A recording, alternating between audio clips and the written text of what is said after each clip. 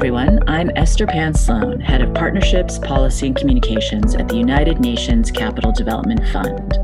Welcome to Season 2 of Capital Musings, UNCDF's podcast, where we focus on fresh ideas and new innovations that serve our mandate to make finance work for the poor in the world's least developed countries. You can find our Capital Musings podcast on Apple, Spotify, or our website, www.uncdf.org. Today, we're speaking with Alejandro Lutovsky, founder and CEO of Earth Security, a London and Copenhagen-based group that links global finance to nature's capital and a UNCDF partner. Alejandro, it's a pleasure to have you with us to kick off 2021. Thank you, Esther. It's a real pleasure to be here with you today. So, Alejandro, what does it mean to link global finance to nature's capital? Firstly, it means recognizing the value of nature's services provided for development and the real economy are very material to development. And, for example, mangrove forests act as a barrier, protecting coastal cities against rising sea levels. Now, they're providing around $65 billion a year in avoided damages. But none of that value is really going into an investment equation of how cities develop or how infrastructure is developing. And that's a very big missed opportunity. So, if you think about many LDCs throughout the tropics, investing this natural asset as a climate adaptation strategy can be 50 times more cost effective than just building a cement wall. And in addition, it's increasing fish stocks, acting as a fish nursery for species that provide livelihoods to local communities. And so you start to use nature as an asset, infrastructure, and the development benefits are enormous. But you can actually also save a lot of money. Now, secondly, it means creating investment systems that leverage that natural value. But in order to do that, you need blended finance. You need collaboration. And this, of course, is also central to UNCDF's work. But let me give you one quick example to illustrate. California has pioneered what is called a forest resilience bond in order to fight wildfires. Now, what it does, it pays the Forest Service to drive reforestation and forest conservation. But now that cash flow, that bond is repaid by the water utility in the city and a number of other actors that are actually benefiting from the water flows that the forests are providing. So you create that really positive feedback loop and you use nature as an asset, let's say. Now, many LDCs are facing high deforestation rates. This is happening virtually in every LDC around the world. And this is, interestingly affecting their water availability, and water utilities are feeling this and cities are feeling this. As you lose that resilience that forests provide, you lose the hydrological cycle. Now, the trends are only going to worsen over the next few years. And so in order to finance that uses nature services is, in my view, one of the best options to build resilience and adaptation in LDCs. And now, our job at Earth Security is to build a practical investment case and the partnerships working with investors and development finance institutions and governments to apply these models in different contexts, but also in different scales. Fantastic.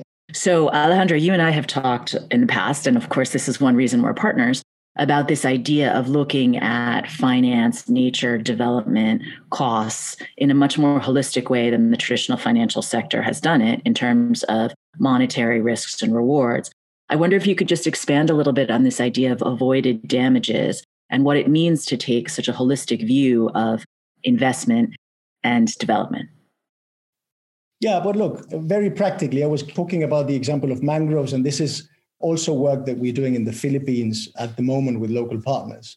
Now, if you take a fully grown, healthy mangrove forest, and for those of you that may not be familiar with this ecosystem, these are those forests that are growing on the coast, with these skeletal roots growing into the water and actually fixing carbon in the underwater soil. And this is why people refer to blue carbon.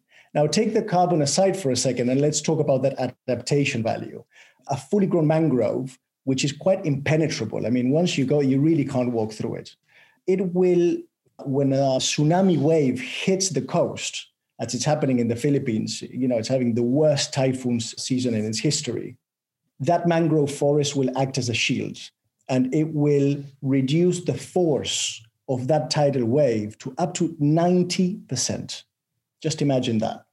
And so in many places, from India to Thailand, and there are, recurrent tsunamis or coastal storms, typhoons, and so on, there's so much evidence around what happens to villages that had intact mangroves versus villages that lost their mangroves. They lost it because, people harvested the wood.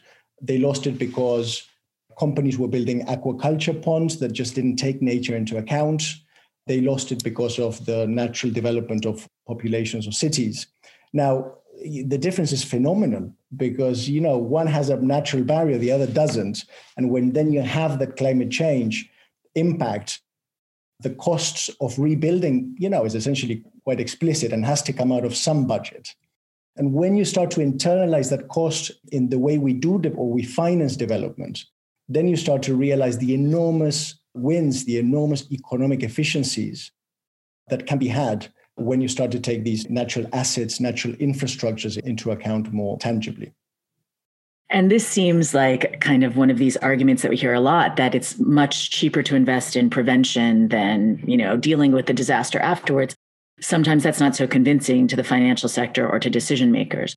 Are you seeing a change in how investors look at this type of nature-based solution? Well, yes and no. If we take the broader scope of the finance sector, yes, you see, as I'm sure everyone following financial news can see, very big commitments from banks and global asset managers to develop natural capital funds, right? And as the word indicates, natural capital is a type of capital, but actually investing in that capital is quite hard if you don't already have a cash flow, right? So, the Amazon rainforest is burning down. It is actually producing 20% of the oxygen that we use to breathe as humanity on the planet. Now, seems like a pretty important service, but who's going to pay for it? Well, it's not clear, right? And so what investors are doing, and I think with a lot of the momentum you're seeing today to really start to pay more attention to this natural capital, of course, it's facing a lot of barriers, but at the same time, the opportunities are the low-hanging fruit is those industry sectors that already have a cash flow. And so you are going to see most of this sector, I think, over the next few years develop, in particular in the agriculture and land use sector, right? That these are sectors that investments are already generating a cash flow. These are sectors that have an enormous negative impact on biodiversity. And if you develop in a particular way, with agroforestry or regenerative agriculture, you can have those natural capital wins. You can get nature to work for you in ways that, can drive investment. But you still have, I think, that gap between what we want to do, what the finance sector wants to do, and how easy it's going to be to do it, right? And so this is very important for LDCs. And it's very important for LDCs because LDCs tend to be very rich in biodiversity and natural resources, right? And so I think it's a big opportunity for LDCs to really get into this pipeline. Now, the big focus of the agenda for LDCs must be, in my opinion, to avoid being perceived as nature grabs. We had the land grabs agenda 10 years ago. And what is very important is that we become very aware that international investments that are using nature as an asset can either generate a lot of local value for people, for communities, generate local jobs and long-term economic prospects, or not particularly have a focus on local development and then be perceived as what I would call nature grab.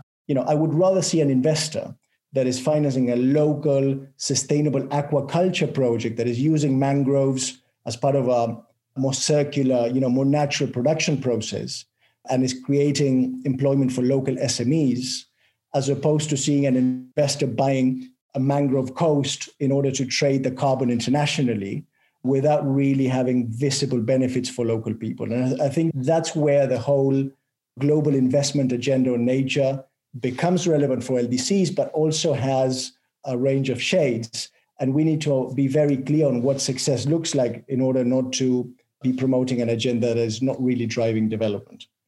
Absolutely. And this is only one of the many areas on which we agree. So Alejandro, please walk us through Earth Security's history. What inspired you to start it? Well, I founded Earth Security 10 years ago. My concern back then is the same as it is now, is essentially the finance sector and economic development efforts were not fully registering the scale of loss of ecosystem service. Right? We were hitting these planetary, but we are hitting these planetary boundaries. I mean, of course, 10 years on, this is an absolute planetary emergency we're living through. But back then, even those things were also visible. And the question I wanted to explore that I've been very driven by was to see how do you align the very practical investment decisions, very practical country strategies that investors have across the finance spectrum, for profit all the way to, more developmental oriented, to work in partnership with nature, right? And what does it look like? How can it be done? And how can we bridge that? And so, when I started in 2010, I facilitated this partnership between global banks and credit rating agencies, bringing them together with ecosystem scientists to explore, if we know all these things, how is it possible that credit rating agencies are not taking ecosystems into account at all when they look at country sovereign credit analysis, right?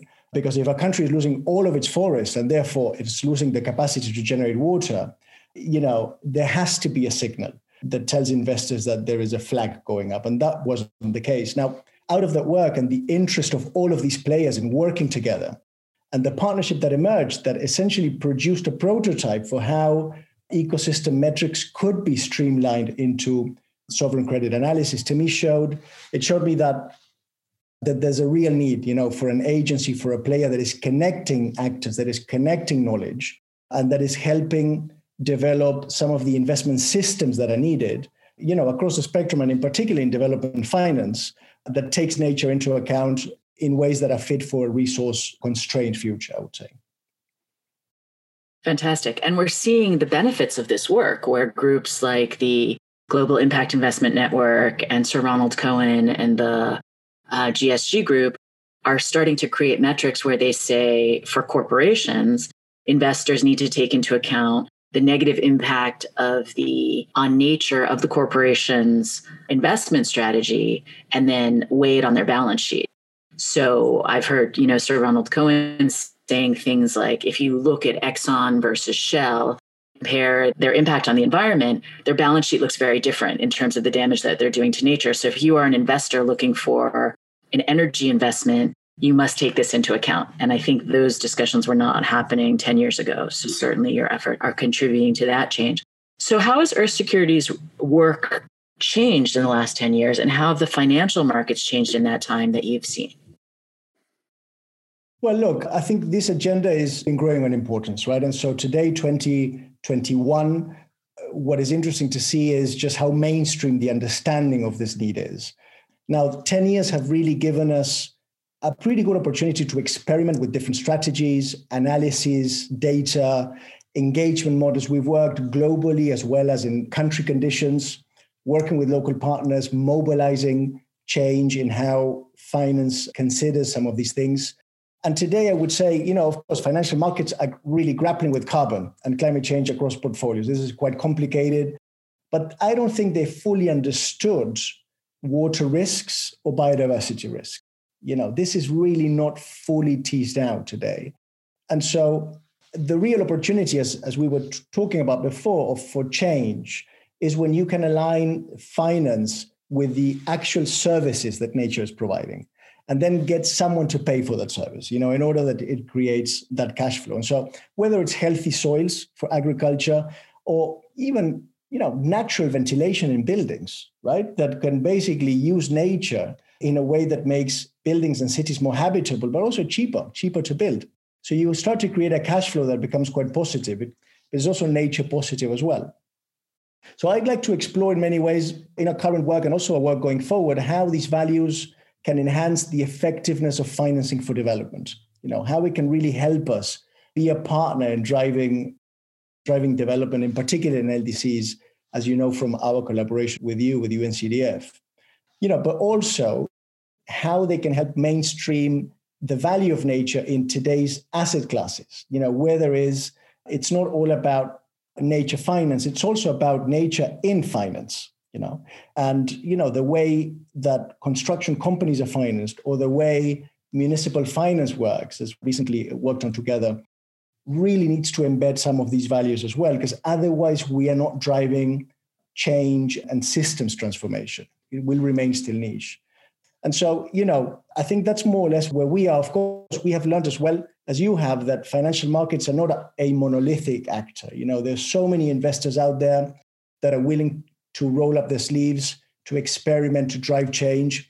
The public institutions, more and more, that are really wanting to provide those guarantees that can crowd in the private sector.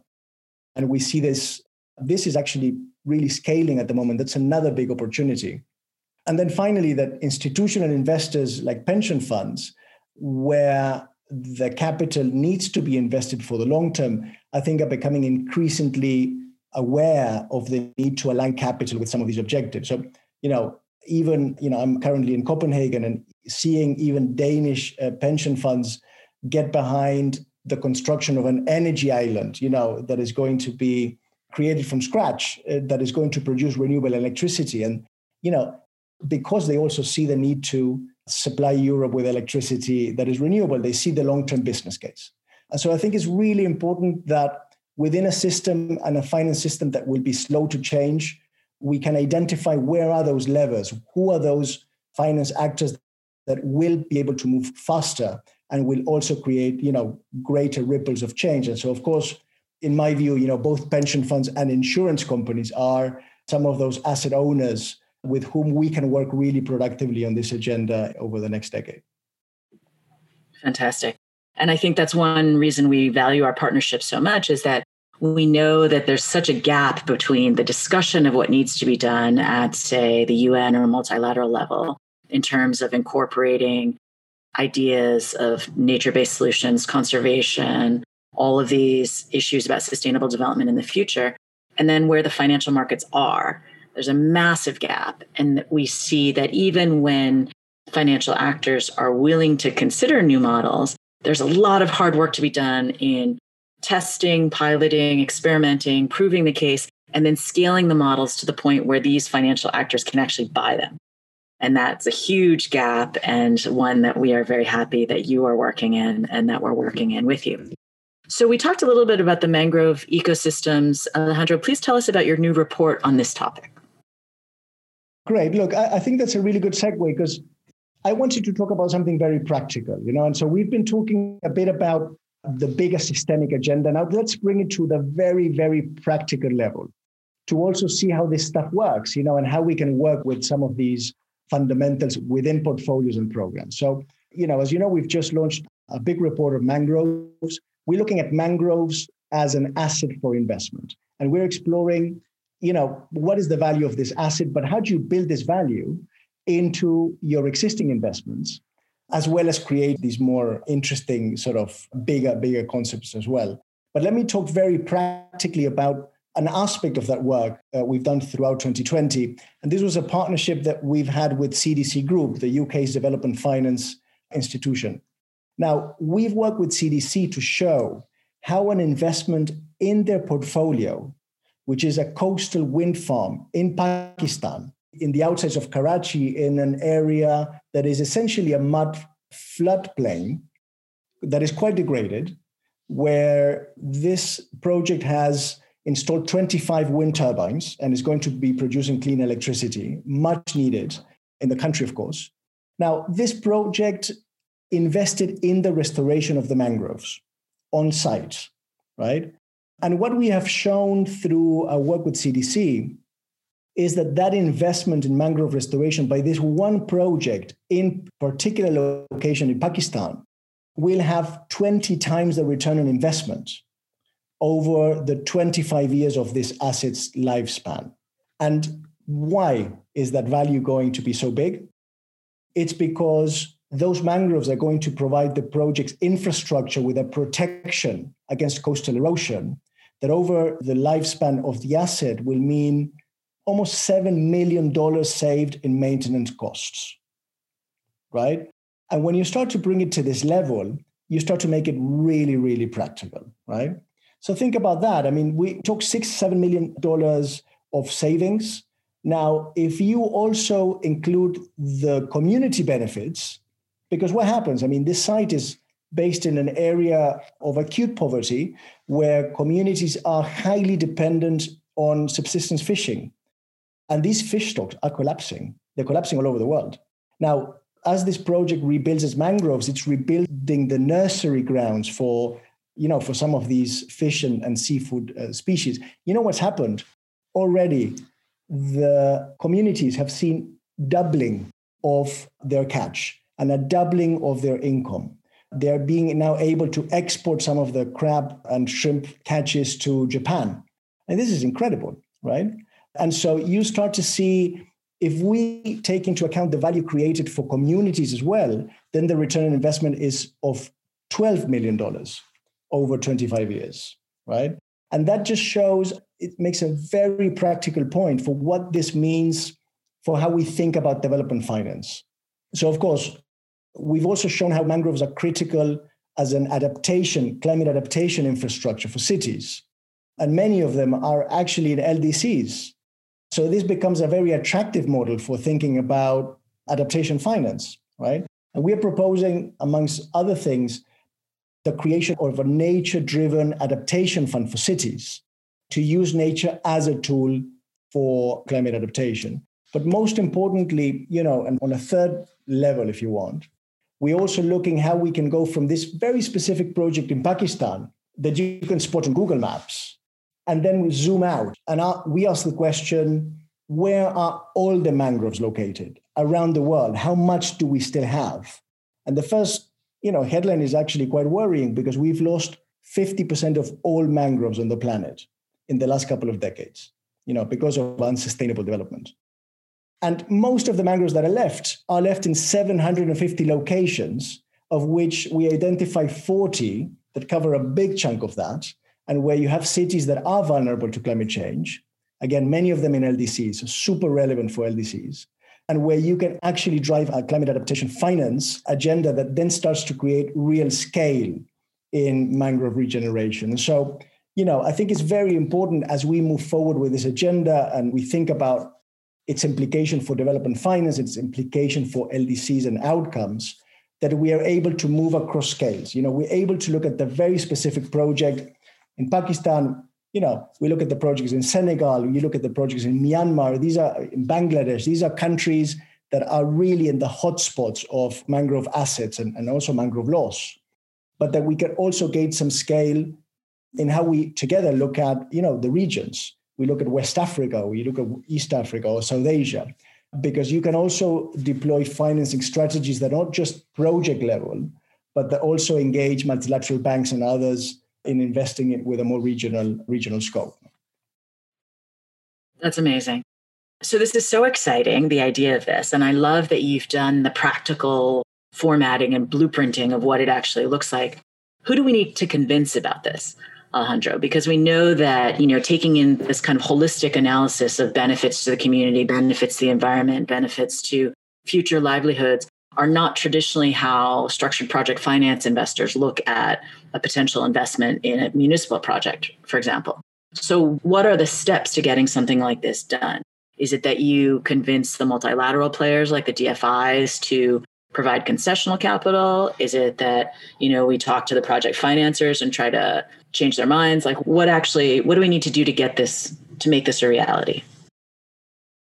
Look, I think there's 2 or 3 ingredients of a really practical action agenda going forward. And the first is, already the work that we've been doing with CDC Group, has provided an evidence that didn't exist before. I mean, all this discussion, Esther, we've been having makes a lot of sense. But when you start thinking that the evidence, not just of the laws, but actually what DFIs can literally do in their portfolios, doesn't exist. And so, there's one case that actually constructed a balance sheet to show, look, this investment in Pakistan, this is how you value this asset. This is how you make it part of your economic equation. So we've now produced that, and this is enabling both CDC to start thinking about how do I build this into my other portfolios at large and my climate strategy. But we're hoping that that can also shape a very practical discussion with the DFI community of how you do this at scale in every portfolio. Take the very specific example, take the very specific metrics and scale that up. And I think that's one route to scale that I find quite interesting. Now, Secondly, I'm particularly inspired by what I've just seen in the news, which is that finally the African Development Bank has committed, together with the World Bank and others, $14 billion to finance the Great Green Wall in the Sahel. And what is this? Is 8,000 kilometers of regeneration across the Sahel from East Africa to West Africa. And I mean, this is mind-blowing, right? Because it just shows that multilateral banks at the scale of the African Development Bank, but take the Asian Development Bank, take the World Bank, take the Inter-American Development Bank, they have the scale and the assets to start to think about nature restoration on continental scales, right? And this is not science fiction anymore. As the Green Wall of the Sahel shows, those blueprints are possible, that you can project regeneration at scale as a vector of prosperity on a region. And I think that's the agenda, I would say, for multilateral development banks that we need to explore. How do you take other ecosystems, what we're calling earth assets, and do the same? We are, of course, proposing that with mangroves, a great agenda for the Asian Development Bank, given the importance of Asia, but also very important in Africa. And so, but there are other ecosystems as well. And so, secondly, I do think that multilateral development banks have a unique opportunity there. And then thirdly, as I was saying, let's focus very specifically on institutional investors that have capital that is thinking long-term. Again, I think that with a portion of the finance sector that is about shorter-term returns, this is not an agenda that is relevant immediately. So let's drop that for now. Let's focus on some of those pockets of capital, DFIs, the bigger multilateral banks, but also pension fund and insurance companies as asset owners that can then start to put some capital into this. And then the question is, put capital into what? And that's the third thing that we're therefore exploring, which is, what are those financing facilities and what are those investment products that are by definition blended finance that can absorb some of this commercial capital with a longer term horizon? That, of course, they need the foundations, they need the Green Climate Fund and the Global Environment Facility to put in some guarantees, but the systems already exist. What we need to do now is to scale that up. And so, look, I would say to me, these three buckets, if you want, really give us a playbook that is very practical, that has real economic numbers behind it to really argue the business case, that is also specific enough so that we can engage in particular geographies. So it is not just at the level of systems, it's also looking at place and looking at regions. And this is where I think it becomes really relevant, and it becomes also very relevant for you and CDF, and part of why I'm so excited by our ongoing collaboration, of course. Absolutely. So one of the challenges that we've faced, and we know you are aware of this as well, Alejandro, is that the asset owners with a long-term focus are also quite conservative, as they should be, because they're guaranteeing people's retirement funds. So one of the challenges we've run into is that they'll say, we're interested in these new approaches to solve new problems that are critical and pressing. But before they move any of their money, they want quite a lot of certainty, right? They like to see track record. They like to see assets under management. They want to see that it's worked before. So how do we get around that kind of risk return mismatch and also the time frame mismatch that the institutions that have the money to support these long-term solutions are not seeing right now the track record that they need, because of course all the innovations and the methods to deal with these challenges are new, but we need them to invest now for the future. What can we do about that? Look, two things. I think the first thing, I have a lot of faith in blended finance, because the institutional investors are not the only large capital providers. We also have large-scale public capital providers, and we need to bring them to the table. Unless we bring them to the table, we can't bring the other side, which is the commercial side, because the investment thesis is just a bit too flimsy. But when you put large-scale capital to provide guarantees, look at the sovereign blue bonds, where you have DFIs that are coming in and saying, we're going to put millions to guarantee that if the government defaults on payments, you're not going to lose money. And that becomes almost like a deal enabler, right? Of course, if you don't have that, then it's almost like a non-starter, the discussion. But we need to start thinking about that public capital that matches the private capital at scale. And I think that is going to be one of the big, very practical discussions we can sit around the table right now and start to think through really how do we create these bigger investment vehicles where you have a meeting of capital, right? And that blended finance that becomes an enabler. And then the public side, and this is one area we are looking at now, the public side has many faces, and one of them is political insurance. And political risk insurance is a super catalytical area of guarantees, as in the sovereign papers, where you're basically saying, if you're going to invest in LDCs and your concern, first of all, we'll show you the numbers, that there is a cash flow to this. You are going to make money. But if your worry is the level of country risk and that, you may not see your money again, well, look, we actually have a political risk insurance solution for you that is part of this deal. And so I think we need to tick those boxes. And again, public catalytic capital is the way to go. I think 2020 and 2021, we saw it last year. This year it's going to accelerate, no doubt. There's a lot of political will from public institutions to now, they put the toes in the water and now they want to come in big. I think that's a big opportunity. Now, that's the lower hanging fruit. The medium fruit, a bit greener perhaps, but that is really interesting to explore is this idea that we've talked about in the past, which is this idea of spreading risk by blending LDCs with developed economies. And you can only do that credibly when you start to have a coherent story for that. And so, let me tell you the mangrove story. What is the mangrove story? Is that when you look at this asset on a planetary scale, what is really quite mind-blowing is that if you see what are the cities around the world that have the biggest potential to invest in nature-based adaptation for mangroves, you get two cities. And one is Miami. Think the Everglades. There's a massive extension, but Miami has essentially lost a lot of the mangroves to build all these hotels that are now super vulnerable to climate change, right? And when you look at some of the municipal debt or municipal green debt that Miami has issued recently, interestingly enough, we've shown that mangroves are already part of what the city is trying to do, mangrove restoration. It's already there, right? It's just we're not seeing it fully. Now, you have Miami on the one hand, and you have Mongla, one of Bangladesh's biggest cities, on the other hand. And if you think about Miami and Mongla, these cities couldn't be more different, right?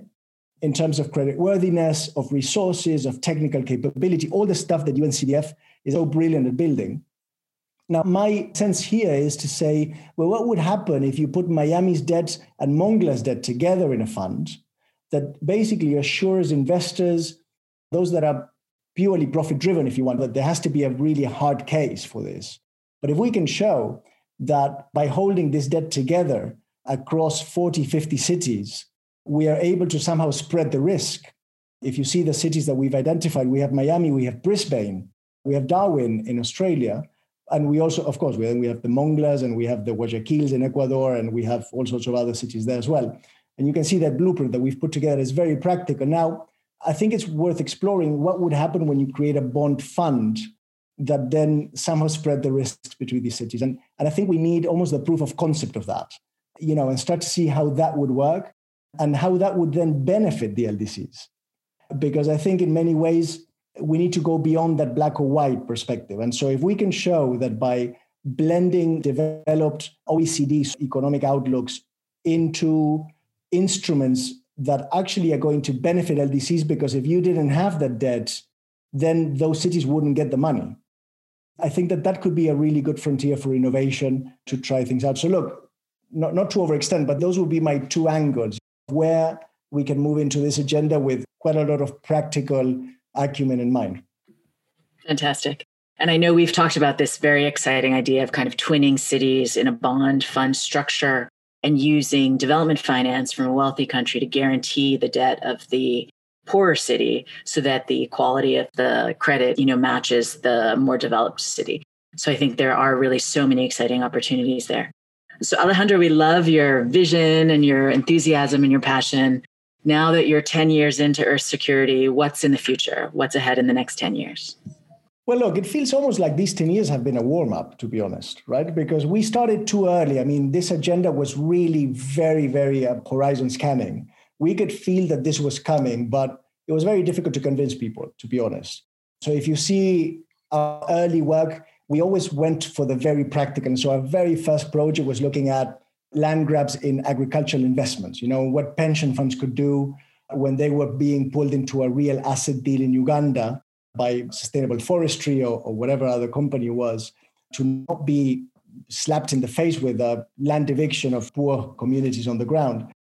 And so we've always been looked at the big agenda, but then made it very, very practical. What does it mean for decision making? And how do you then align capital to this long-term perspective? And so I think we still very much true to that principle. What the last 10 years, as I was saying, has given us is quite a lot of experience because we've worked on this from so many angles.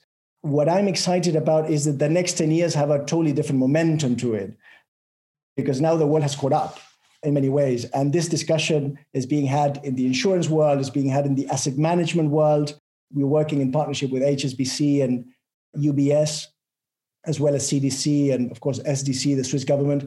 They're all of these players that are totally seeing it. And everyone is asking the practical questions. And of course, the practical questions are the ones we like.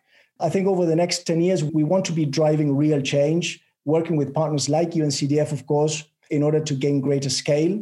But I think a bit of the playbook for all of us over the next decade is to continue working on the concepts, continue working on the evidence, the business case, the numbers. At the same time, work on the very practical, even territorial, I would say, not just, the Pakistan example I described, which is a must because it allows you then to dream bigger.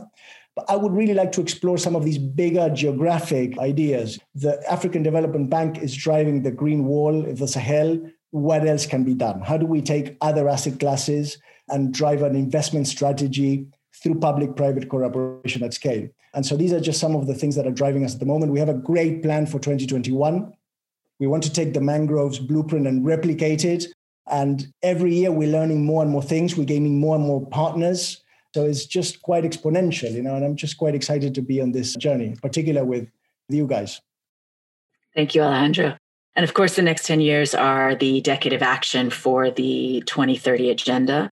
And also we'll see in the COP this year that there is accelerated action on the Paris Agreement and that more and more entities, member states, as well as corporations, as well as financial entities, are being pushed to release their path to net zero.